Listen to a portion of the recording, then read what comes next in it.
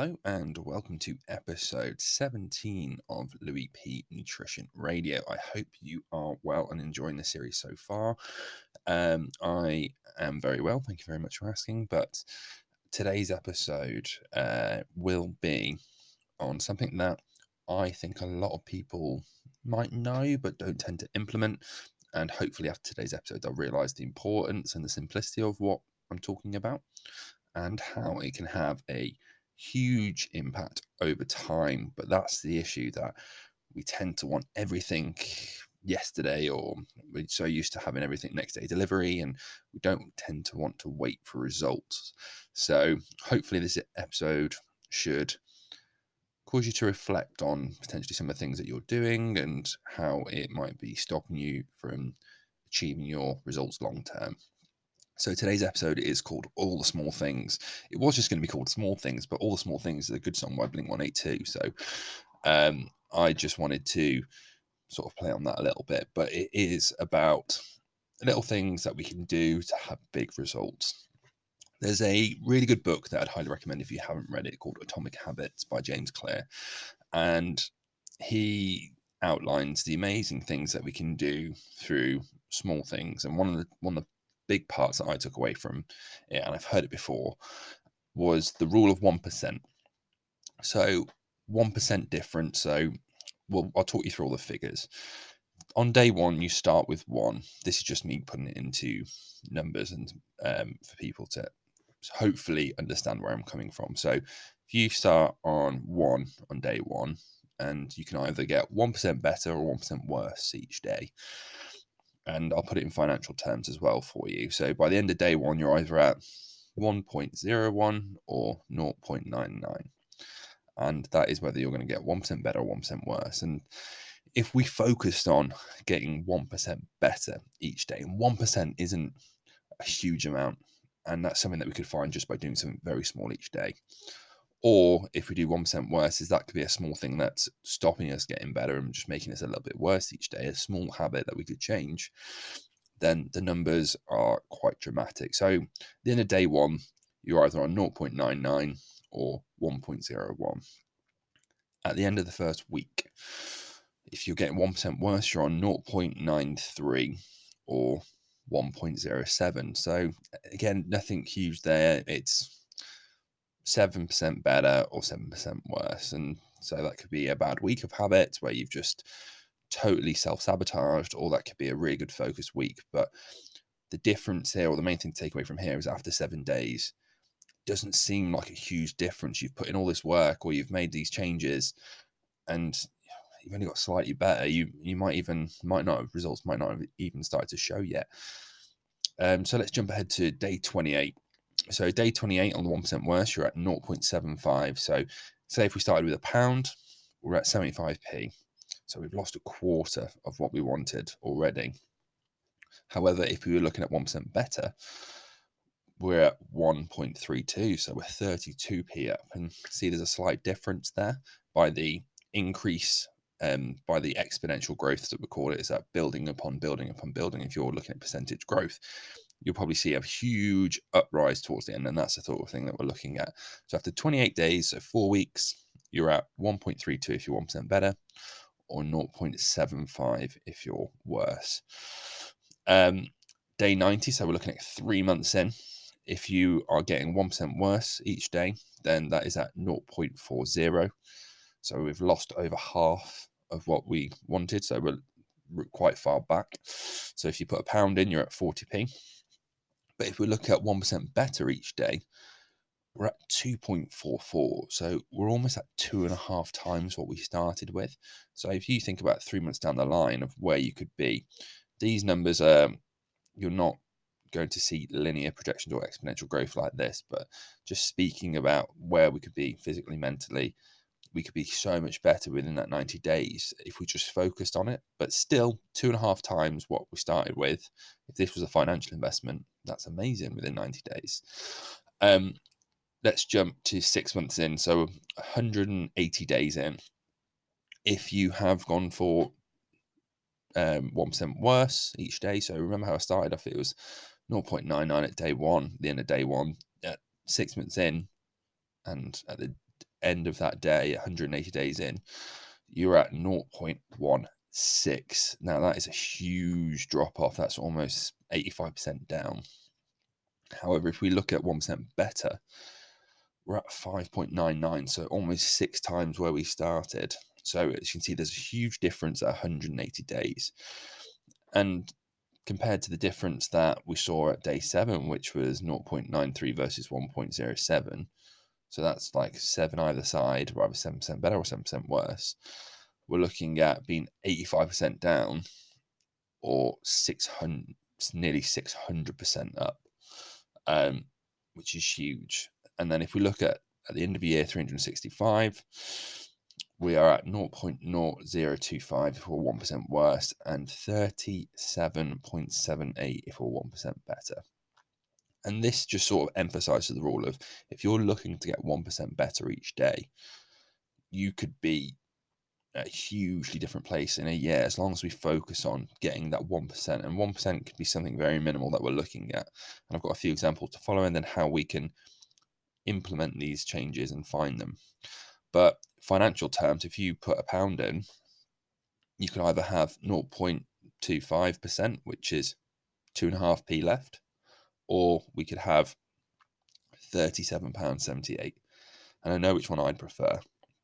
And this is, again, not sexy. And like I said at the start, the results aren't really showing a huge amount, doing that 1%, and that's where people tend to lose faith.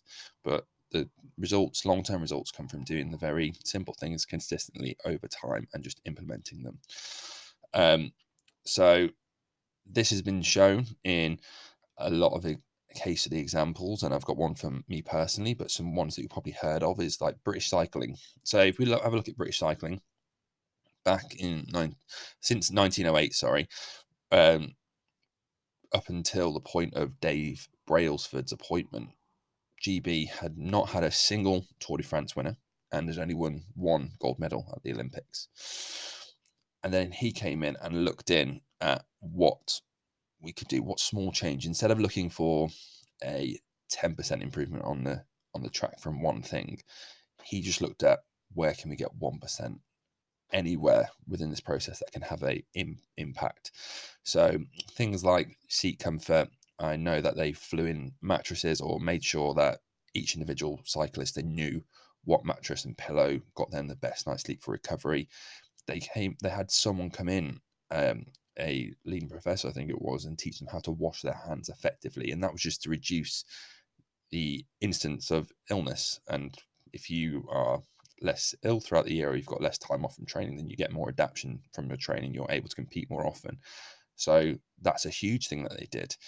And they made all these changes. And as we all know, British Cycling, since I think it was like 2008, potentially, can't remember the date, have dominated track cycling and had quite a few Tour de France wins as well with Bradley Wiggins. So all these changes along with other things, but he came in and looked for the 1% everywhere and seen where he could go, make slight adjustments that people might have just ignored and go, well, what's the point? That these all add up over time when we, especially if we're doing it in multiple different areas. British Rowing had a really good phrase that I heard as well, and it was like, does this make the boat go faster?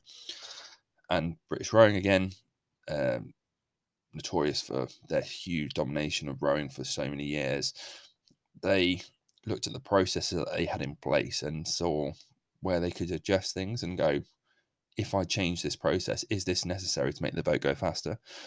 And it could be something as changing the emails or meetup times or training, something like that. If that could improve their chances of the boat going faster or their training performance and therefore improve event performance, then they'd do it. And that is a huge thing that we could do. And just by finding small things, small processes, or trimming down the fat, as we'd say, of cutting down unnecessary processes of things that didn't add to performance or were unnecessary, then we'll get rid of that.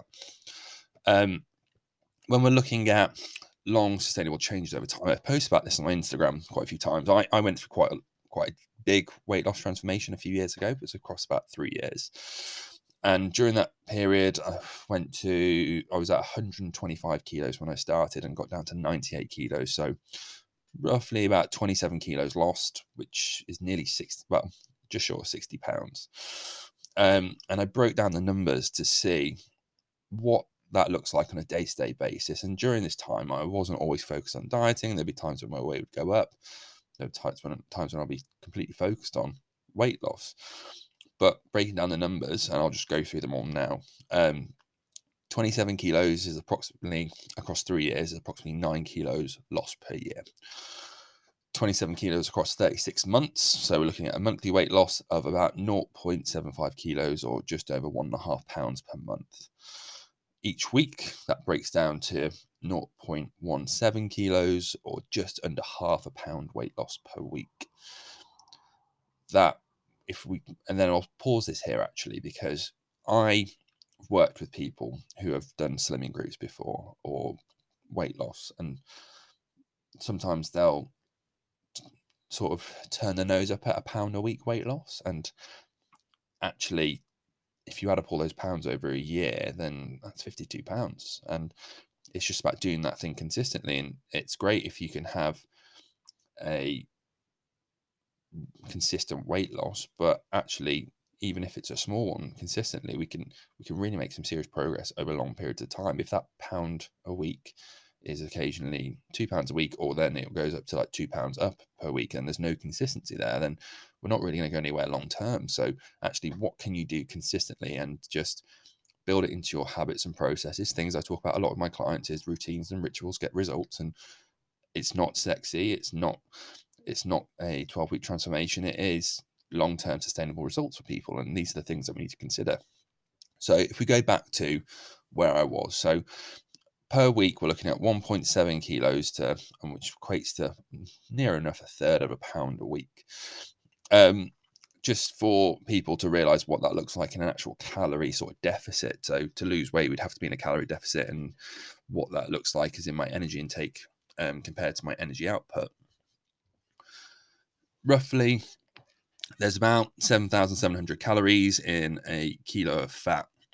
So if this was completely all fat loss, which most of it was, but there may have been some change in muscle mass, I don't really know, but 7,700 calories are in 1 kilo of fat.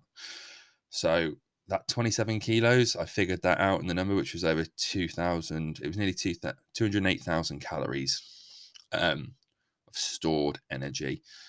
Broke it down across the 3 years, which broke down to less than 190 calorie deficit per day. People, that's not a accurate measurement per day for a lot of people, because there's huge amounts of inaccuracy in energy output and energy intake with tracking and things like that. But that is a very small deficit I was in on average per day. Obviously, there was points where I was a lot over and a lot under. But if you were to stick at 190 calorie deficit per day across those 3 years, you could lose 27 kilos, which is huge. And for a lot of people, their goal will probably be a lot smaller than that. It may be bigger than that. But what does that look like in real world terms? 190 calories is half a pack of rice per day difference. It could be a small chocolate bar. It could be going for an extra 20, 30-minute walk each day. And easily, it could have been a combination of a smaller version of changes in swapping out some of my carbohydrates, a small part of my carbohydrates, or taking away a small part of my meal and just doing an extra 10 minutes walking each day. That consistently done over the 3 years would have been a huge amount. And I'm not saying that every day you should be completely 100% focused and that should be your main priority. But this is where habits and rituals, things that you build in, where you just do them because you know they're good for you, stuff like brushing your teeth and flossing. We all do them because we know that they're good for us, but they're not the most enjoyable, they're not sexy, but the long-term results are is that we have better dental hygiene. Same things happen with if you want fat loss or weight loss results, that if you do the simple things over a long period of time, if you build a bit more activity into your day, if you're a bit more conscious with your food decisions over time, you can get phenomenal results over a long period of time. So hopefully that's sunk in the importance of it. But what use is this if we don't know how to implement it? So I've got 3 points here. So how do we do this? Well, first of all, assess what's working and do more of it if you can. So if you like to be more, if you're active to a certain point, you feel that you could put in a bit more activity each week, then do that. If you're eating vegetables, you're not hitting your 5 a day or going above towards 10, then have some more vegetables because they're highly filling and low in calories. So that will be helpful. If you're drinking some calories and actually you could just increase your water intake or go for a lower calorie option, do that. If you don't know, if you'll know when you have a good night's sleep that you tend to stick to your calorie deficit better per day, then actually implement more nights of better sleep. A good thing that I'll cover on the next tax, but if you know when you're planned and prepared that you get better results, then put more time into your schedule to plan so you're more prepared. These sort of things, they are all things that I'm sure you're aware of, and it's one of those things that we all know it, but we don't all do it. And implementing these things could be make a huge difference to your overall lifestyle and well-being, but also the results that you might be looking for with your exercise and nutrition. Next up, simplify tasks and cut away unnecessary processes. So this is similar to, does it make the boat go faster? One example here I've got, again, this is what I was talking about with planning, is planning your meals for the week could be something that we all do, but not many of us do it. I don't tend to do a huge amount, but when I do it, I know that I get better results. So actually, it's one of those things that I probably need to do a bit more of. But planning your meals will therefore actually reduce the amount of time that you spend within your weekly shop at the moment. That is pretty important because we don't want to be in those more high risk areas and reduce our time in there. But it also reduces the time that your decisions around food during the week. If you know what you're going to be eating that week, and it doesn't mean that it has to be plain boring. It could just be like Gusto is another good option to bring it in and cook, because that, you know, the energy within the foods or what a portion size is, and it's nice and tasty and flavorful. But planning ahead will actually reduce the amount of decision fatigue that we have during the week. So actually we can implement more things during the week that we want to, or the tougher decisions that we might tend to shy away from. Actually, we might have a bit more motivation and energy to attempt those. But it also will improve your movement towards your goal, so you'll stay more motivated. It will reduce the food waste, and none of us really like wasting food. But it might also save you a bit of money as well, because you're not throwing food away, you're not buying unnecessary foods that are going to go off, those types of things. So implementing the small thing of planning your weekly meals and therefore having your shop all planned out for you, then actually has loads more benefits out there. So that could be more than 1% for some people.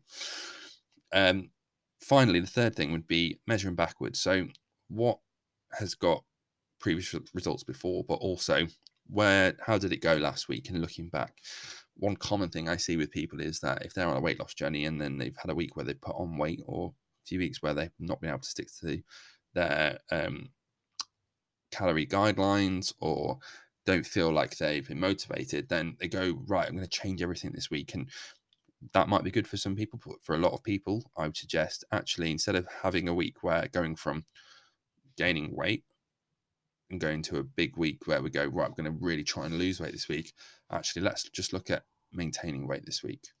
Let's see if we can maintain, and then we can go into a calorie deficit moving forward. So instead of going from one end of the spectrum to the other, what's the results been previously, and just making a small adjustment there. Again, small adjustments over time get good results. So 3 things there. So do more of what already works, simplify your tasks and cut away unnecessary processes, and look backwards and see what works, but also make small adjustments to almost like a oil tanker. Instead of looking to do a complete U-turn in one go, you just have to change the course slightly and change it and change it and change it. You can't spin it around on the spot. So look at that, look backwards and see, right, what's my trajectory at the moment? Where do I want it to be? And let's just have a look at how I can get it more towards where I want to be, rather than a complete U-turn, which is really difficult to do. So today's episode, I hope you've enjoyed it. That is the end of it. And hopefully you appreciate all the small things that we could do, and the 1% rule, and how that can be implemented into your life. I look forward to speaking to you soon, and I hope you've enjoyed today's episode.